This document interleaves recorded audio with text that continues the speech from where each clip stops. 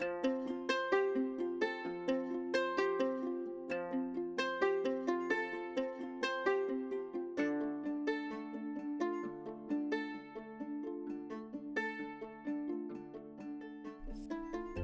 I'm Jen. And I'm Jen, Welcome to Marginalia Pod. where we treat reading as a sacred practice and find meaning and connections through our favourite books. I would like to begin by acknowledging the Guringai and Darug people, traditional custodians of the land where I'm recording today, and pay my respects to the elders past and present. I'd also like to acknowledge Tangata Whenua of Te Whanganui-a-Tara, where I'm recording today. Welcome to week 4 of this lovely season. It is a nice season. It's kind of a nice change. We've just published the last episode of Carry On, and I was reflecting how excited we were because we were ready to read something that didn't take as much energy. And I was like, you know what, that's right. This book has been just like, it's really nice to have something to dive into that doesn't require as much emotionally. I am looking forward to not crying my way through the last episode of this season, that's for sure. Yeah, which would be like a change, right? Because we've read some pretty heavy books and with some pretty heavy themes, like both the Raven Boys, Carry On, the Scorpio races. Oh my gosh, yeah. Strange the Dreamer, of course. Neverwhere was so hard for us. It was like really intense. I didn't expect it to be that hard, but it was, yeah. Yeah, so Fangirl was like probably the one that was the most chill, and I guess this is a nice equivalent. It's nice for us to do that because it keeps us fresh as well, so we're not getting trauma exhausted. Yeah, weighed down. Yeah, this is our, like, these seasons, the lighter ones, they're kind of our sabbatical, right? Like, where we're still doing the work, but we're doing a little bit nicer work. Just recharging, refilling the cup so that we can go dark and deep on the things that need it, right? Oh yeah, and I think next up is Dream Thieves, so we're gonna need all of our wits about us then. It's gonna be a tough one. Speaking of things that spark joy, what sparked joy for you this week, Jen? Well, I had a lovely evening on Wednesday. I went to a new restaurant called Kisa, which is a Turkish, Middle Eastern restaurant. It used to be a pop-up in Wellington, and now it's got a permanent place. And it makes me so happy because it's like in this part of Cuba Street that has traditionally just not been a good, like no one has used the space well. It's been a bunch of really terrible pubs and it's just never really appealed. And now finally a really cool restaurant has taken over the space and made it a really funky, fun, vibrant place to be. And I had suggested it for my Harry Potter and the Sacred Text group as our new venue, because we try to change venues every now and then just to get a breadth of experience. But of course, vegetarians and vegans, so you know, you have to make sure that the menu has got lots of options, which Kisa does. And it was just lovely, and the staff was so nice because I rocked up there. They only take 50% bookings, and so I didn't get a booking, and I rocked up there early and I'm like, please, may I have a table? And they were like, oh, I don't know, we're kind of full. And then people left just as I got there, so she's like, oh, I'll just clear that for you. I thought they were going to be here for ages. So she gave me the table, and yeah, it was really nice, and it was a really nice session. We haven't had one in over a month because we're all very busy and there was sickness and stuff, so we've been apart for a while, and it was just nice to get back together. And we're reading Prisoner of Azkaban last few chapters. Yeah, it was lovely. Spark joy. I'm on Azkaban as well with chaplaincy class, which is called Azkaban Summer because it's summer for everyone else in the class. It makes me laugh because, like, it's not a summer destination. Amazing. This is not the light and joyful sounding thing it is. Whoops. Absolutely not. Yeah, what sparked joy for you this week? It's been kind of a crazy week. My husband is still away. I don't want to whinge, but like, he is my best friend and I really like having him around, so I'm just moping around like Eeyore. So I did have a couple great moments though. Yesterday my niece and my brother-in-law came over, and then my friend Jo and her 2 little girls came over, and her youngest daughter is the same age as my niece, and they're both going to be in the same school next year, and it's a really big school. So it was kind of like, hey, meet this potential new best friend. And because they're 4, it's like, of course they'll be best friends because they like all the same things and they're 2 little girls in the same room. Like, this is just how it works from like 99% of kids. Yeah, it was so cute. So I had all the kids in my house. I had 5 children and 3 adults, and it was just a really nice, very noisy but very fun day. The kids all took care of themselves and each other, and the adults got to stand around and drink coffee or tea and chat for like 2 hours without very many interruptions. So it was really nice. I really enjoyed it. Amazing. Yeah, it was nice to like just have people around that weren't my 2 children, who I love, but I have seen a lot of this week. So yeah, and arguably the last 2 years. It's nice to have people over again. And especially my brother-in-law, who is like a hype man, and then Jo, who is also like a hype man. So they were both hyping me up about being good at running. And I was like, guys, I haven't gone all week. You can't say I'm good at this. But I was just like, thank you for the compliments. I'm trying to accept them, but like, stop. Oh, cute. Yeah, they were both adorable. Well, you are adorable, so you deserve adorable friends and family. That's just how that works. I mean, I agree, but my friends and family are far more adorable and deserving. Well, this week we're reading chapters 15 through 19 through the theme of acceptance. Jen, do you have a story about acceptance? This was hard for me, I have to admit. Like, I spent a lot of time this week thinking, oh gosh, I need to tell a story about acceptance. What am I going to say? I don't know what to say. I don't have a story. And this morning I went for a walk with my friend Meredith, who is lovely and accepts me for the little weirdo that I am, which, you know, is lovely. We love but anyway, Meredith. We do love Meredith. Official Big fan. friend of the pod. Official favourite person. She's amazing. But yeah, so we were just walking and chatting, and we talk about a lot of things. We just talk for hours and hours. Like, I literally spent 5 hours there today just hanging out, talking about everything. But as we went on this walk, we were talking about travel, and now that travel is a thing again, and seeing more people on our social media going traveling, and, you know, the question is coming up now, oh, have you got any holidays planned, right? And I made the comment that one of the things that I actually really liked about COVID was the fact that people weren't traveling, and so no one asked you this question. Yeah. Which got me thinking about COVID and how it sort of forced us all to stop, like this pandemic, especially in New Zealand and Australia, where we were locked into our countries and you couldn't actually leave. Yeah, hard borders. Yeah, we had to stop and really evaluate the parts of our lives and go, actually, all these things that I thought I had to do, because there's the societal pressure about travel, about work, about how you perform, about where you should be at this age of your life. All these things we kind of did on autopilot because it was a societal expectation. COVID said, hey, you can't do that now. So we had to stop and look at our lives and go, actually, is this serving me? Yeah.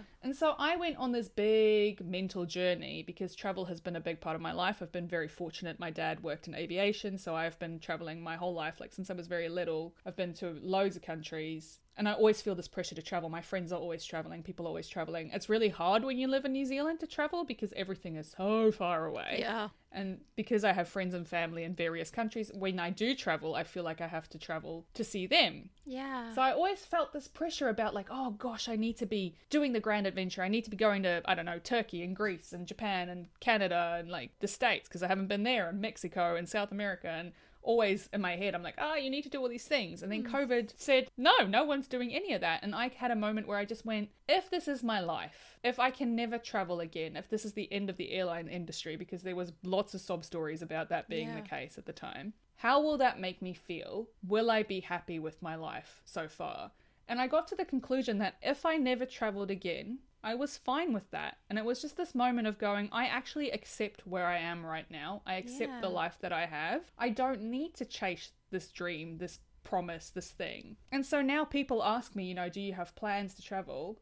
And I do. Like, I'm going to Melbourne for Christmas, and I do still want to go to Japan, and I thought I would do that when I go to visit my friends in London. I would go to Japan on the way and then go to South Africa to see my grandmother. But I don't feel that compulsion, that kind of FOMO that comes with travel anymore. And when people are like, oh, have you got any trips planned? I just say no. Actually, I refuse to buy into this FOMO culture around travel. I feel people travel because they want to get it on the Instagram, and I want to travel because it serves me, because it serves a purpose. I don't just want to travel for the sake of it. So no, I don't have any trips planned, and that is chill because I accept my life for where I am at right now. And it's just interesting that I was talking to Meredith about work as well, and she was talking about her career options. She's got a really high level job right now, and she's like, I don't know if I actually want to keep working at this level. Maybe I want to take a step back and go do consulting or contracting. Maybe I don't want to lead a team of 25, 30 people. You know, like, it's a lot of pressure, which she's fully capable of doing and she enjoys doing, but is that long term what she wants to do? And society tells you that once you've gotten to that level, you stay at that level. You keep pushing, you keep going. Next step is growth focused. CEO, yeah, exactly. Chief marketing officer, chief executive officer, you keep going. But we can actually just stop and go, no, I accept myself where I am right now. So yeah, I just thought that was an interesting way to look at acceptance, where it's like, look at self-acceptance as well, to go, am I being pushed into something because it's an external motivating factor, or is it something that's coming from within me? So yeah, that's my little story, tangential story about acceptance. Thank you for sharing. I think it's really important to be happy where you are. And I will say, as somebody who's got family on the other side of the ocean, it is really hard when you want to travel and you are aware of the fact that you should go see them. Like, that always feels like an obligation. And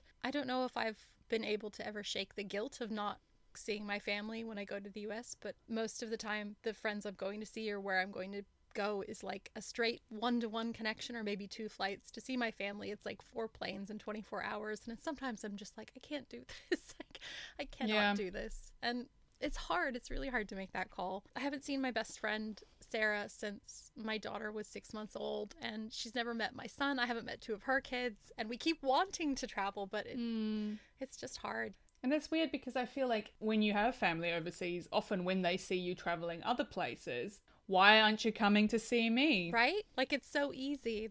It's never that easy. I mean, I always budget down to the penny and use as many points as possible and fly the airlines that, you know, my husband's work flies with so that we can get the points to use them for the tickets, because otherwise we just can't afford it. And we just live so far away. Like, I feel like people don't understand. You don't understand when you live in Australia and New Zealand. The rest of the world is so far away. Yeah. Like, if you live in Europe, you don't understand what we go through. When I have to go visit my parents who live in Perth, that is 2 flights for me, 8 hours of flying, 2 time zones, and that's the closest neighboring country. So Last week my husband was in Israel and he was like, oh yeah, it's like an hour and a half wide by bus, because he was staying in Tel Aviv and they did a bus tour in Jerusalem. And I'm like, you're kidding me. And he's like, maybe it's like an hour and a bit. it's like smaller than Canberra. Yeah. And he said it's 3.5 hours driving top to bottom. And I'm like, so it's as long as Oregon is tall, and it's less than the distance from where I grew up to the coast. Like, that's how, like, Israel is so small. It's like smaller than Western Oregon. Just blew my mind at how small it was. It's just incredible. Yeah, I mean, Australia does completely skew your perspective of size, because like, we wanted to go see a film and my friend was like, oh, it's not showing anywhere in Wellington, we'll have to go to Paraparaumu, you know, up the Kapiti coast. I'm like, okay, well, that's a 45-minute drive, like, Yeah, sure. that's not long and at she's all. like, oh, we can't do that, we can't go to the cinema 45 minutes away. I've driven to Palm Beach from Sydney for like the day. That's like a 4-hour drive and back. I've driven to Canberra for the day. Like, Yeah. come on, people. I've done Canberra and back in a day. That's not that bad. It's like, what, 3.5 hours? If you've got good roads, good traffic, it's not bad. Yeah. Oh, yeah, no, look, I drive 45 minutes to go to the slightly better IKEA, so I don't know what their problem is.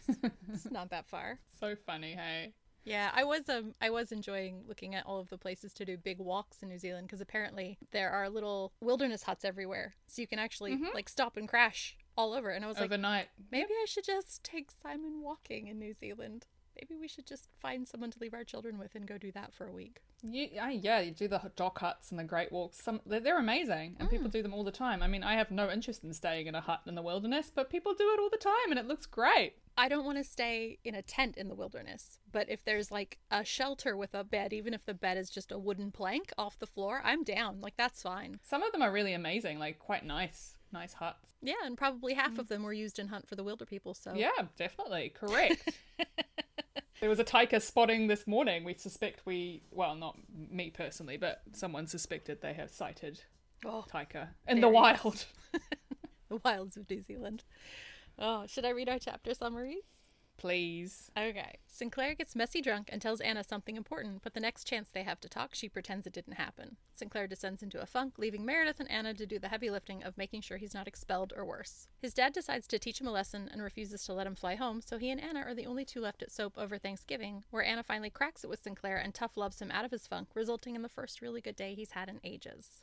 So on our theme of acceptance, I feel like Anna is so accepting of Sinclair's emotions and his journey, and she's trying to meet him where he is in his grief, you know, and she's trying to support him in the way that he needs. Yeah. Like, she's so considerate of where he's at, like more than anyone else, I think. Yeah, I think so. She really thinks about it.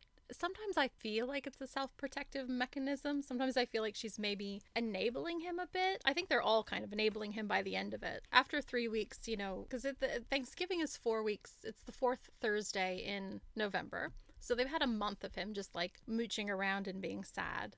And I wrote that I felt like it was a really young feeling to have, that you can just stop your life when you get terrible news and you can just descend into this despair, because it doesn't feel like depression. It just feels like he's really feeling sorry for himself and letting himself kind of dwell in that. I did think it read like depression, because if we think of the grief cycle, right? Yeah. Depression is part of that. So he could just have fallen into this really horrible, dark place just because he's not looking after himself. He's not eating, really. He's not showering. He's not cleaning up his space. Like, that is quite depression-y behavior. Yeah. And also, can we just say that his dad is absolutely in the bad dad club? Oh, 100%. He's right up there with all the other racist party dads. I wanted to ask you this question.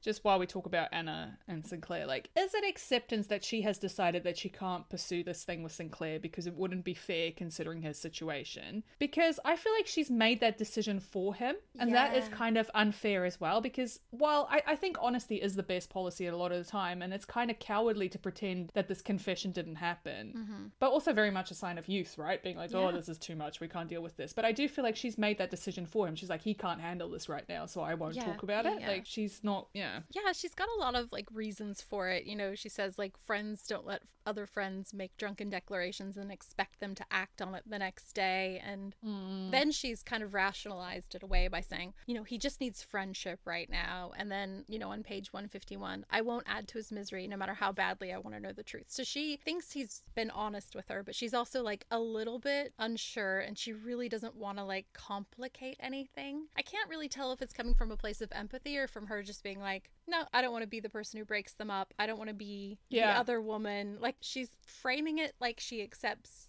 this as her job to be his, I don't know, moral compass or something. Yeah, on page 158, she says, I'm too worried about Sinclair to think about him in that other way. He needs familiar right now, and Ellie is familiar. Which to me is just... That's like staying together for the kids. Yeah, but she's also just like, she's made that decision for him. She's decided what he needs, but it's also kind of absolving herself of any responsibility, being like, I don't want a bar of this, so I'm just not going to get involved. But you're already involved. So... Yeah. I mean, he can't unsay it. I mean, I have the same question. I don't know if these reasons are valid or if she's just avoiding accepting his feelings. And I think what comes out of that as well is another thing that I noticed, like there's all these jealous girls in this chapter, which I think is a annoying AF effect of youth. Yeah, absolutely. You know, you've got Meredith being hurt because Sinclair's slapping her hand away, and the cinema guy is asking if he's Anna's boyfriend, and she's like all grumpy about it. But you then also have Ellie acting really hostile towards Anna when she comes to collect a drunk Sinclair. But is Anna a reliable narrator on this topic? Because I think she's projecting all that stuff with Ellie. Like, she's projecting that Ellie is like glaring at her and shooting her hateful looks because she feels guilty. Yeah. I think that Ellie is not as hostile and unaccepting of Anna as Anna thinks. I definitely agree. I think that Ellie is just really frustrated that she spent all this time getting ready for a party and didn't realize that her boyfriend was in the middle of an emotional upset and actually needed her to like show up and maybe mitigate some of the shenanigans. I don't know. It's not really anyone's job to prevent Sinclair from getting drunk, but it would have been nice if anyone but Josh had been in charge of that particular outcome. Yeah. And he might still have gotten, you know, completely blind drunk, even with Ellie there, but at least he would have had that emotional support that he gets from someone who's known him for years and is in a relationship with him. Whether or not that relationship is working or not is besides the point. Like, as his girlfriend, that is kind of the designated role that you are the emotional support person if you're in a relationship, right? Yeah. So...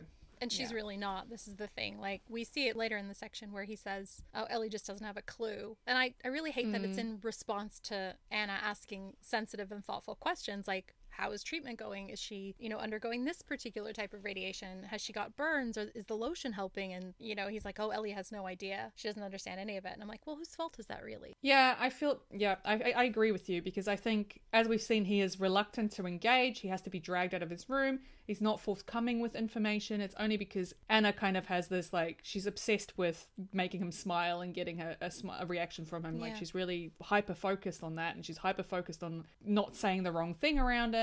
And I'm not saying Ellie is insensitive, but maybe she thinks, oh, he doesn't want to talk about it.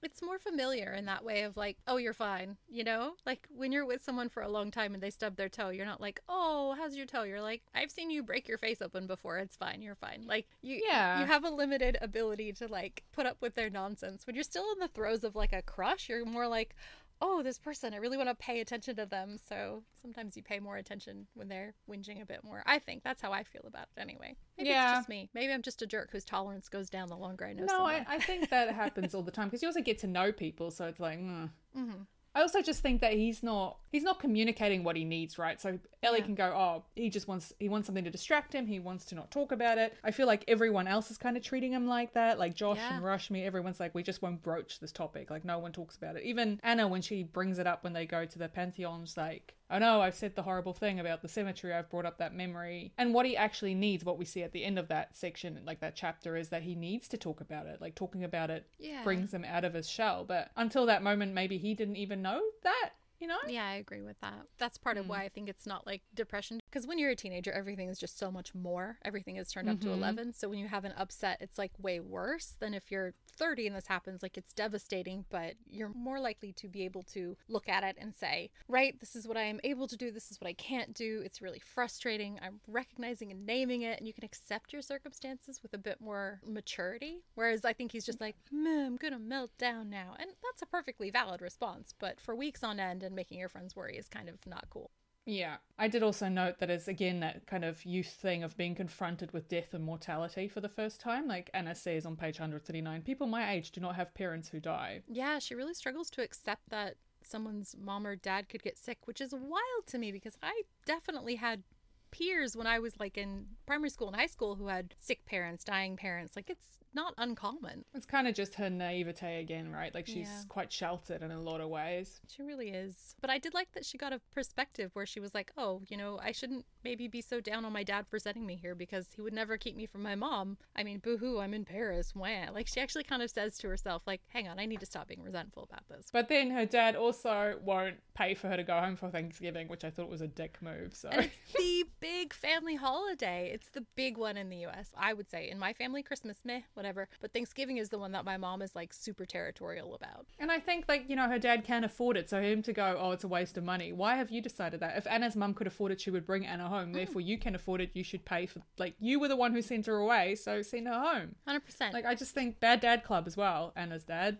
James Ashley in the bin. Yeah, there's something about this behavior from Sinclair as well. Like, obviously it's horrible to get that news about your parent, especially when you can't go home to see them. Like, I can't imagine being in that situation. But part of me also feels a bit like, okay, buddy, but how are you going to react when she actually dies? Like, yeah, maybe this isn't about you. I feel like he's making it a little bit about him and it should be about his mum. Yeah, definitely. I had a similar, not a parent, but a grandparent, a similar diagnosis when I was in my teen years, and I can remember exactly what I was thinking when I heard, and I was not like, oh, my life is so terrible and it's all over and I'm gonna go to bed. It was like, okay, so I pretty much need to cancel the rest of the summer and be a babysitter for my younger siblings. Like, I was already thinking of all the stuff that I would need to do, and like, it wasn't resentment really, it was just more like my anxiety took over and I was like, what do I need to do? What has to be done? And I don't think that Sinclair has that level of, I don't know, self-awareness, maturity. He's very worldly. He knows a lot, but he doesn't have a lot of practical experience. And if we bring it back to acceptance, like, he's not accepting his circumstances. He's still being very railing against the world. Yeah, there's a lot of resentment against his dad, and so he's doing what will make his dad more furious when he should really be, at this point, he needs to be playing the game and playing a long game. Because eventually he'll get out of that and he'll be able to do what he wants, but he really needs to like work within that constraint. Yeah, and I think Anna is right when she says to him, you know, this is not what your mum would want either. Like, you should be making her life easier in this moment where she's going through this horrible thing, and that would involve not being a problem child, which is how you are behaving, like a problem child. So there's a great diagram somewhere on the internet about the kvetching circle, which is like where you're allowed to kvetch and to whom. You know, it sort of like radiates out from the inner core of people to like the family members of the people, and you can always kvetch outward, but you can't kvetch inward about the same thing. So you can't tell your mom that you're really bummed out that she has cancer. Like, you can't, like, that's the wrong way to kvetch. But you could kvetch to your friends about how bummed out that your mom has cancer. That's sort of I'll have to find a diagram. So I think Sinclair hasn't really figured out the kvetching circle yet. It's just not kvetching to anyone. It's a rough one. It's a terrible thing. Like, I'm not undercutting that, but yeah, he's not handling it particularly well.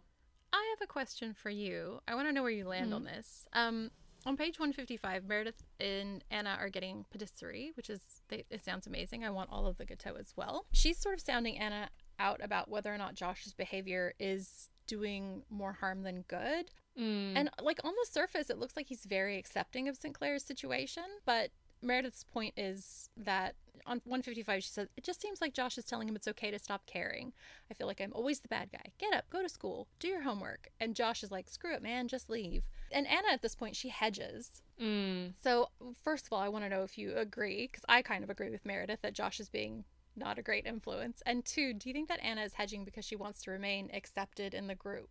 Yeah, she doesn't want to have an opinion because then she'd take a side, right? She doesn't want to take a side. She doesn't feel like she's part of the group to that level. you know, when you're friends with people for a very long time, you become a family unit and therefore you can have arguments and you'll be fine because you're like family now, so you can fight with each other and that's fine. And I feel like Anna feels like she's not quite at that level, so she can't have a strong opinion because then she'll be ostracized, right? And she doesn't want to come out strongly against one person or another. But I think it's interesting that you raised that, because something I marked on my tangential marginalia was on page 163 when Sinclair says he's going out with Anna. She's asking him if he has a hat and he says, "Mer, is that you? Do I need my scarf? Will it be cold, mummy?" I think it's so horrible to imply that Meredith is too fussy or like the mum. Like, that's a big yikes for me. So she's not wrong that she's being set up by this relationship. Like, she cares about him. She's the only one who's actually pushing him to get out of this funk. And as a result, he's like, "You're not my mum." I don't like that. Yeah, I don't like it either.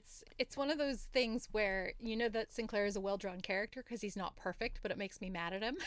I'm like, okay, I get it. He is like a real boy, and I hate that because sometimes boys are jerks, and he's just a jerk there, He does fall into the trap of kind of comparing the women around in his life. I do think he's not very kind to Meredith a lot of the time. Like, he must know that she's into him. He's doing the same thing Anna does, right? He hedges. He just doesn't make a declaration one way or the other. They're both very indecisive people who are trying to, like, you know, they're very middle of the road the whole way. What's that saying? If you try to please both sides, you end up pleasing neither side.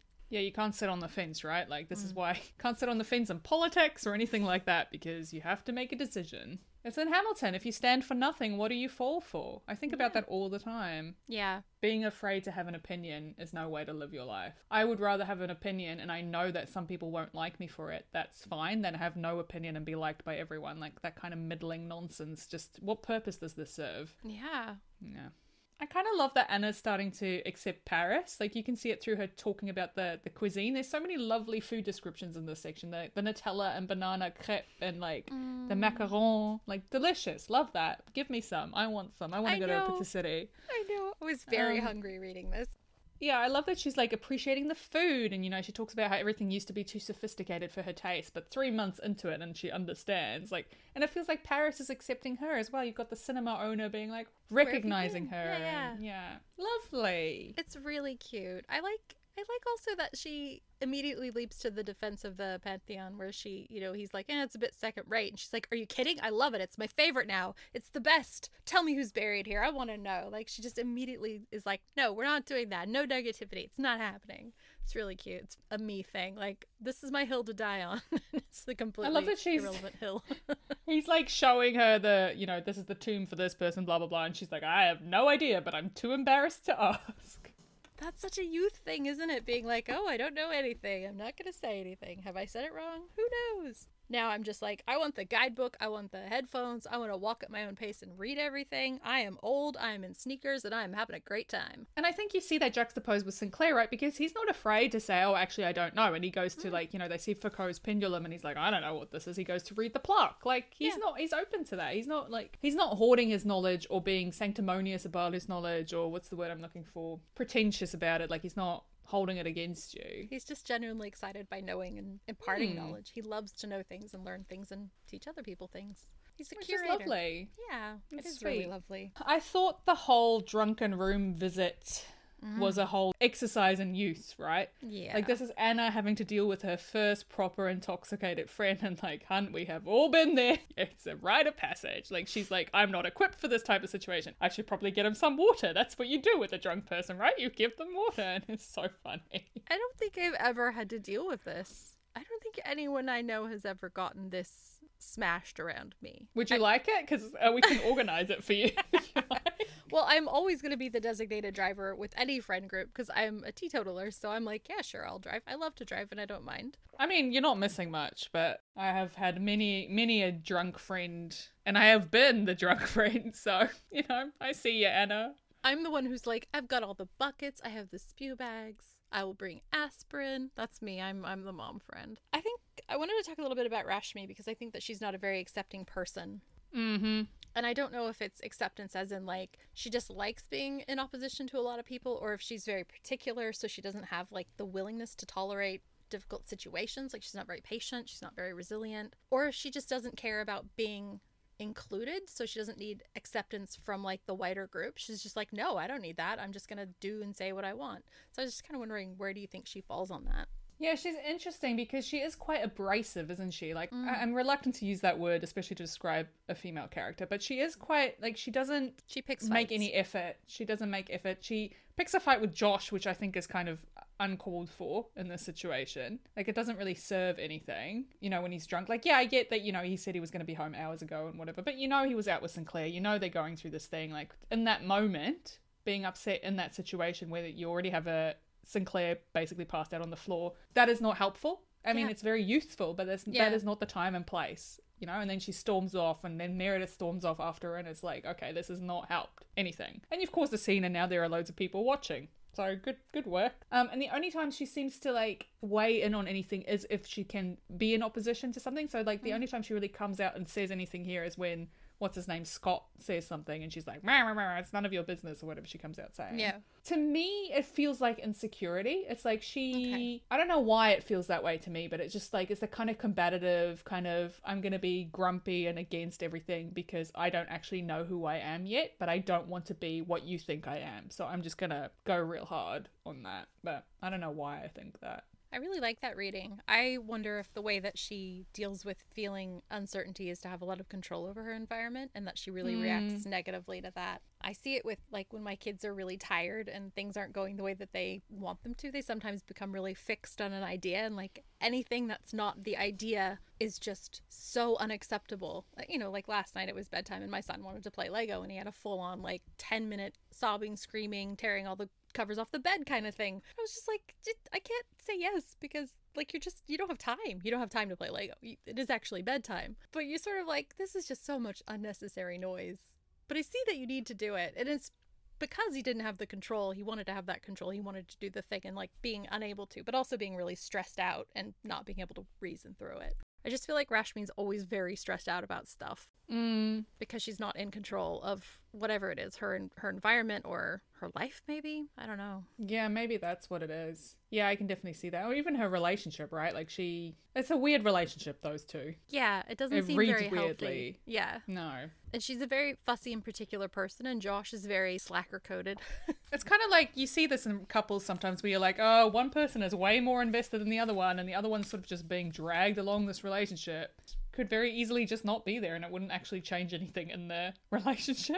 Yeah, I think Josh is quite invested in Rashmi's realizing maybe that she's not, but wants to have a reason not to be, if that makes sense. You know, when you're like at that point with someone where you're like, it's time for us to stop dating, time to examine all of your flaws and find one of them that will stick. Like, you don't want to break up because you're just not feeling it. You need a reason. This is what that feels like to me. Josh is interesting as well. The fact that he's like, yeah, drop out to Sinclair. Like, this is your mate. Why are you encouraging him to drop out of school? Where's he going to go? What's he going to do? You know, his home life is not great. I don't understand what you think is going to happen here. Like, and does that speak to him actually wanting to drop out? Does that speak to something more going on?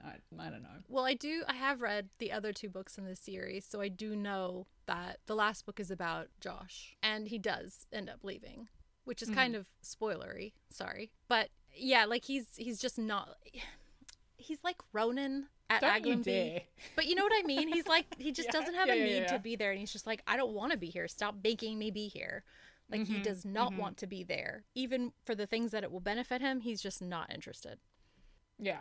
So I already kind of know that about Josh, that he's not going to stay. It's just not very fun though. But that's interesting to know that, because the advice he gives Sinclair then is projection, which I think there's a lot of projection between these characters, which I suppose is a youth thing, where they're like giving advice based on what they would want to do rather than what the person needs or what the person would want to do, which is something you learn with age, to be like, this is not how I would do it, but this is not my decision, you know? I'm still learning that. It's so hard for me to, like, I know in my brain that people are different to me, but I don't really know in my heart. And sometimes I have to be like, no, but really they don't want the same things I want, because that would be crazy, because I don't want the things that they want. But I don't know why they don't want the same things that I want, because the things I want are obviously the best things to want. But I am aware of it, so, you know, I can work on it. But it's a lifelong thing. I mean, I think we all fall into that trap, definitely. Like, we are inherently selfish people, right? Like, you view the world through your body, through your experience. Like, that is your view of the world. Anais Nin said, "We see the world as we are." Yeah, and so like there's this trend on TikTok where young women are kind of like addressing their past self, accepting that they're going to be single forever basically, and they're addressing their inner child, their 6-year-old self, being, I'm sorry that I can't give you the life you want. You know, I know you wanted to get married and have kids, but we're not going to have that, and I'm really sorry. And it's framed as this beautiful kind of like grieving process, and it's great to appreciate what you have. And part of me is like, this is so bizarre, because 6-year-old me would have been like, yeah, no, you're doing great, good job. Like, but then I have to remind myself, you've never wanted those things. Like, people who actually do want those things, this is quite hard for them. And I always have to tell myself that, because I'm like, why would anyone want that? I just assumed that if I didn't find someone I liked well enough to marry and who liked me, that I would have dogs. Like, I had both plans. I was okay with both. Plan B, yeah. Well, they weren't even, it was like either this path or they were both equally weighted in fineness. Yeah, I just have to always remind myself, as you do, about, oh, this is not the life I would have wanted. And so I'm like, but why would anyone want this? I'm like, they're not you, Jen. They're not you. That's why they want it. This is like when anybody has a baby, you're like, why would you have a baby? Me, when people have a third baby, I'm like, a third one? Are you nuts? Yeah. It's just different levels. Yeah, exactly. And that's the powers like you have to remember. And I feel like these characters are not quite there yet in their journey, in their growth. Definitely not. They're still very young. But I love how young they feel, because they feel like they're genuinely teenagers. They feel like they're really figuring this out. This is like really the gift of Stephanie Perkins, is that she's writing these characters and I can see their growth as they're learning and growing and changing. But they still are so full of like actual, genuine, youthful flaws. So much running around. Like, I do not remember running around this much as a teen. Like, I'm like, why are you running through the dorm? Why are you running to the Pantheon? What is going on? Well, and like there's a whole scene where Anna like goes and spits off the roof trying to hit a sign, and I'm like, why would you do that? And then I'm like, oh wait, I'm old, I wouldn't do that. So there's definitely like a lot of things where I'm like, yep, this is a childlike thing to do, this is a teenager thing to do, even though I'm a fuddy-duddy. It's kind of nice to see them having fun. And who hasn't been like, okay, everybody's gone, we're turning the music up really loud, gonna yell in the stairwell? Hey, of course. Yeah, if that's the way they're letting their hair down, I'm here for it. Anything else? That's kind of all my points. Yeah, there was a couple of little tangents that I really liked. I have one extra tangent, and that's just the line on page 160 when she says, you can't switch nationalities as it suits your needs. As someone with multiple nationalities, can I just say, you absolutely can. That is one of the joys of having multiple nationalities, is that you can choose whichever one suits the situation. This is true. I'm only one nationality, but I've been in Australia for a really long time, so I feel like I'm mostly like culturally Australian. But sometimes people say something and I'm just like, you don't get it. You're not American. You don't know. I met someone recently his parents are Russian, so he grew up in Australia, but like he grew up with Russian parents, and we had so many things in common, because Russia is very similar to the US in that like the individual people are amazing, but the country is, everyone else is like, ooh, you're from where? So it was just really funny, that a similar thing, like, oh yeah, I do sometimes fall back on that. But I think Anna was right to call him out on this, because he always says he's American, and now she's like, it's an American holiday, and he's like, I'm not going anywhere. She's like, yeah, nonsense, get up. No, I agree, but I love wearing different nationalities. I think my favorite line was, Girl Scouts didn't teach me what to do with emotionally unstable drunk boys, and it made me laugh. Great line. Anna has lots of good jokes, and I really enjoy her good jokes.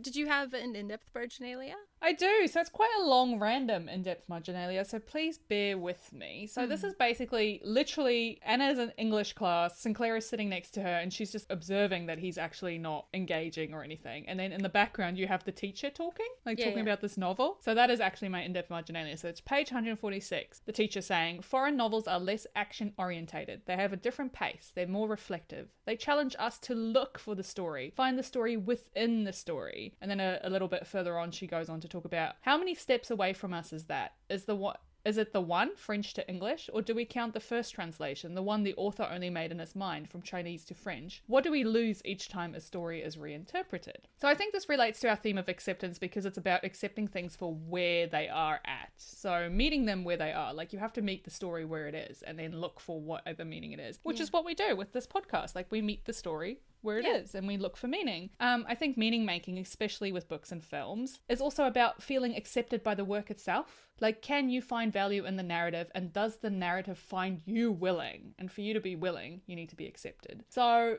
I recently rewatched The Princess Bride, and this reminded me of that. Like, from the very start, Buttercup and Wesley are having different conversations, and she has to learn to interpret his behavior for what it actually is. Like, when he's saying, as you wish, what he's actually saying is, I love you.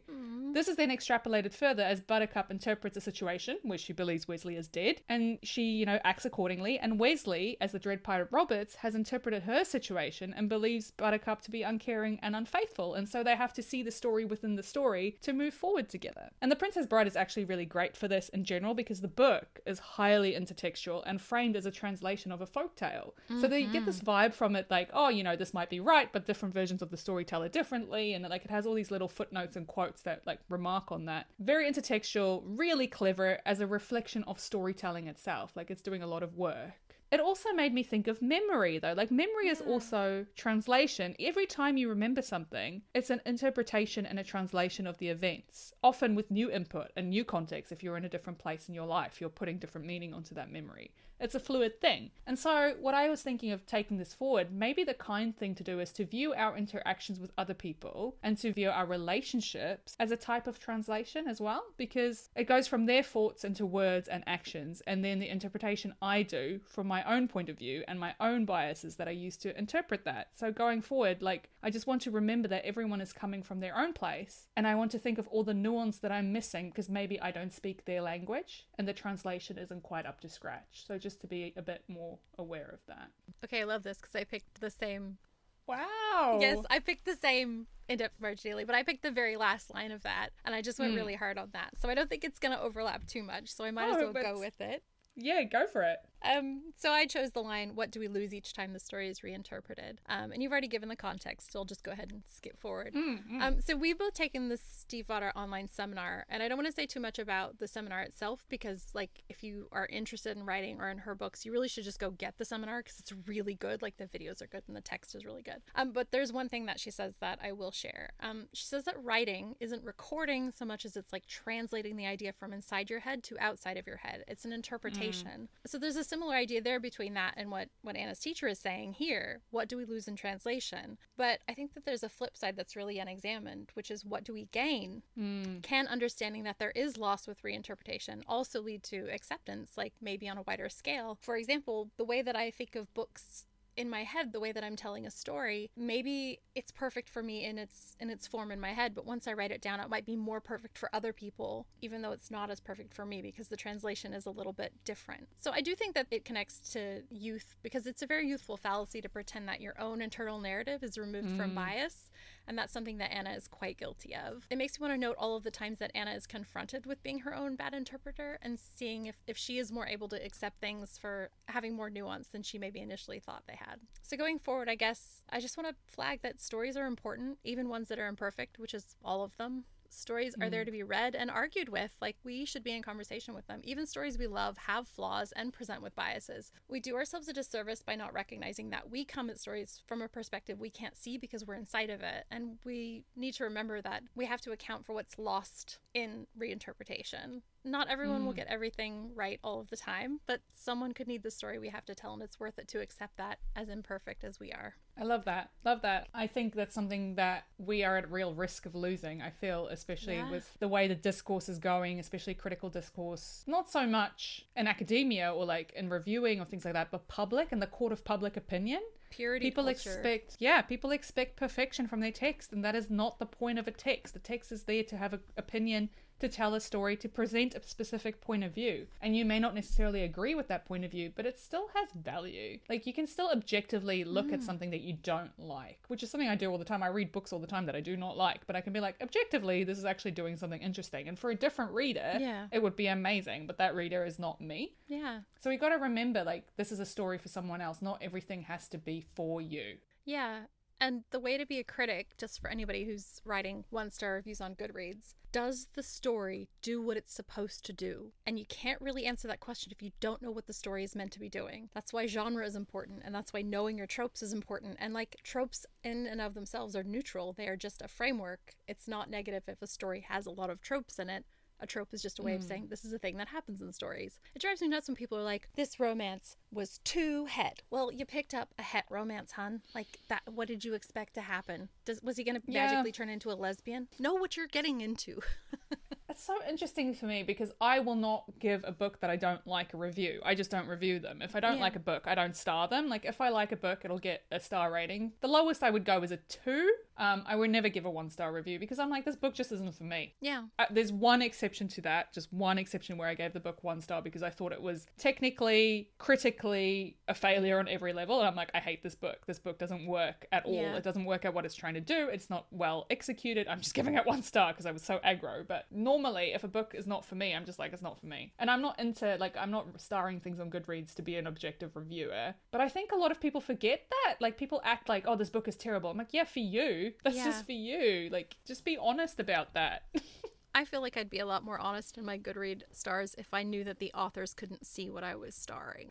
Like, it makes me feel really bad if I don't like a book, and I kind of want to keep that record for myself. Like, actually, I felt like this was a 2-star story for Jen, but like for other people it might be a 4 or 5-star story, but because the author's going to see it and other people who might read it, who might love it, might see my bad rating, I'm like, I can't do that to them because this is just my opinion. Yeah, and that's the thing with 1-star reviews as well. I'm like, well, what is this serving? Like, me giving a 1-star review, I don't understand who that's for. I don't know. Like, not to bring it back to Steve Butter, but she says the 3-star reviews are the worst ones. 1-star, they're not going to like anything you do. 5-star, they're going to love everything you do. 3-star, those are the ones you have to really pay attention to. Not because you'll get anything from them, but because they're usually the funniest. I just never write any reviews, but I have started doing reviews on TikTok, which is quite funny to me. Oh, amazing. I did a whole year where I wrote a review about everything I read, and it was a really good writing practice because it made me think more critically. Well, this is the thing. I feel like if I'm going to do a review on Goodreads, I want to do it properly. So therefore, I want to look at the genre conventions. I want to look at the writing. I want to look at what the author is saying, all these things, and do a proper review. I don't want to do a subjective review. I don't want to be like, I liked it, I didn't like it. If I was going to write a review, it's going to have to be a proper review, and I don't have the energy for that. So I just don't do them. We do this instead. We go deep on one book instead of reviewing all of the little ones. But seriously, ask our opinions about books. We love to tell you. We've got many, many of them. Yes, I tell everybody, I have opinions about everything. You don't have to agree with me, but I do have an opinion about it. Well, did you have a character you wanted to spotlight? Yeah, you actually brought this up earlier, but I'm going to go a little bit deeper on this. I want to spotlight Meredith. She's having to be the mom friend, and she really wants to be the hot, interesting friend that he's willing to get better for, and she's stuck being the mom friend. Anna is the hot, interesting friend he's willing to get better for, which really sucks for Meredith. I just want to give her a hug and some hot chocolate and tell her that she's going to meet someone who's going to see her for both the amazing caretaker that she is, but also as an amazingly complex and wonderful person in her own right. It's really not cool of Sinclair to make fun of her. It made me feel a little bit less fond of him, and I feel like she's got her heart in the right place, and she's really worried about her friends, and she's always trying to make peace, and I just want her to be able to have something of her own. She deserves everything. She deserves the world. Yeah. She does so much work for that friend group, and no one sees it, and no one sees her, and I really feel for her. Yeah, because she does the grunt work, so it's like they can be resentful about it rather than appreciating the care that it actually is. Her love language is, have you got your scarf and are you warm enough? Who would you like to spotlight this week? So I was actually going to spotlight Sinclair just because he's in this horrible situation where he's had these horrible news and he can't go home, but it's also horrible that everyone is like walking on eggshells around him. Like, that's quite difficult to be around when it feels like other people are avoiding you or avoiding a hard conversation, doesn't want to broach the elephant in the room because they know you're going to get upset. When sometimes what you actually need is someone just to talk about it and someone just to raise it so that you can move on, so you can complete your trauma cycle. If no one brings it up, you're just in it the whole time, right? Yeah. Yeah, I think that's hard, and it's a hard thing to feel trapped when all you want to do is to see the person that you care about and love, and you can't go and be there for them and be there for them in the way that you want to be. So yeah, I just thought I'd spotlight that, because for all the people who are stuck in other countries from infirm or sick or elderly people that you care about, it's hard work. Like, I know it's terrible. It's like an emotional toll. So yeah, I see ya. It's been a long pandemic, and we've all been stuck in other countries when people that we love are hurting or sick. I mean, there were people that live in Sydney that I couldn't see for months and months. He really is in it, and I think it's useful to point out that he does say, I don't want to talk about it, but we need to have more, like, we as a society need to have a way of saying, I don't want to talk about it right now, and then be able to say in a week or two when you're really feeling it, like, hey, actually, I do want to talk about it. I need to talk about it. Like, we need to be able to recognize that and say, come back, I need you. more efficiently, better, more communication. Yeah. And often when people are going through grief or going through a hard time, people will only ask once. And it's almost a relief for the people asking to not be like, oh, I don't want to talk about it. It's like, oh, great, I don't have to, like, I'm off the hook, right? I've absented myself from a deeper obligation, yeah. Yeah, and people don't ask again. Often people ask just once, like, I have issues with things like, are you okay day? I'm like, ask your friends if they're okay. I'm like, one day a year is not good enough. You can't just be like, are you okay? And if your friend says no on that day, you're like, they're great. Like, no. It has to be deeper than that, you know? Yeah. I'm going to say, yeah, like every time someone asks me if I'm okay for like the first 30 times, because most of the time I am, but sometimes I'm not. And it's automatic to say, yeah, I'm fine. I'm fine. And I talk myself into believing it. So it's just wild to me. We do need to get better at this as a culture. And I think it just reminded me of how in like different parts of the world, I'm thinking of the Keening women of Ireland, you know, like how this was actually a practice that you would have someone come and wail over the death of someone. Like they would come and wail and cry the whole time. So you really had this whole conversation that was this wordless, anguished grief. It wasn't like talking, but it was just this outward expression. And as a society, we don't do anything really like that here. And yeah, I think as a Western society, you know, speaking of like English, American, you know, mainstream Western cultures, stiff upper lip cultures. Yeah, we're not good with death. We're not good with the way we approach death. We're not good with the way we process death. Like a lot of indigenous cultures have a history of, you know, you sit with the body of the person who has passed. You do like a week-long vigil with the body. You do all these things, and then you come together as a family unit. You process that grief together. Like it's a very much a coming together. It's not a mourning. So like you're mourning, but it's also a celebration of life and celebration of the next thing. So you get a real clean slate. Whereas in the West, we kind of sort of go, you sort of don't talk about it, and then it's like the funeral, and then you're just supposed to go on with your life, but people are just at various stages and no one's together, and it's just not a very good way to deal with death. And death is something that we all have to face. It's something we're all going to have to go through. It's bizarre that we act like it's this taboo thing. Yeah. And illness as well. Oh, yeah. One of the hardest things about having small children is that whenever I get friends who are sick and have immunity issues, I can't just go and like lavish them with love, because I'm like, I'm covered in germs. I am a danger to you. So I'm always like, can I put cookies in your letterbox? You know, you just want to do something, but yeah. It just reminded me, I send my friends who are parents this tweet that says, you know, daycare, here is all my money. And daycare is like, here is all the diseases. Yep.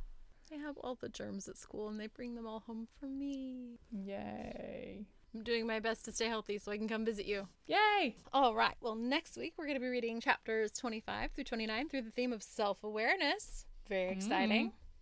Can't wait to crack on with that one. It'll be a good theme. Love a bit of self-awareness. Same. I also love a bit of self-awareness. Thank you for potting with me, Jen. This has been a great day. Thank you so much. I always enjoy it. What a way to end my weekend. Yeah, it's such a great cap to a long weekend. Not a long weekend in the traditional 4-day event. The emotional sense. It's the long weekend and oh gosh, tomorrow's Monday and I'm actually happy about it kind of weekend. Ooh, but anyway, yeah, it's been really good. Thanks for getting me out of my head a little bit. I really appreciate it. I love you. You're the Always. best. Aw. All right, I will see you next week. See you next week. Bye. Bye. Thanks for joining us today. Marginalia Pod is written, edited, and produced by Jen D and Jen V, with additional editing and production support by Simon B. If you enjoyed our chat, you can subscribe to Marginalia Pod on your podcast platform of your choice. Your support means the world to us. We'd love to hear from you. You can email us at hello@marginaliapod.com. Our music is by Scott Buckley. For extended show notes or to find out more about us, visit us at www.marginaliapod.com.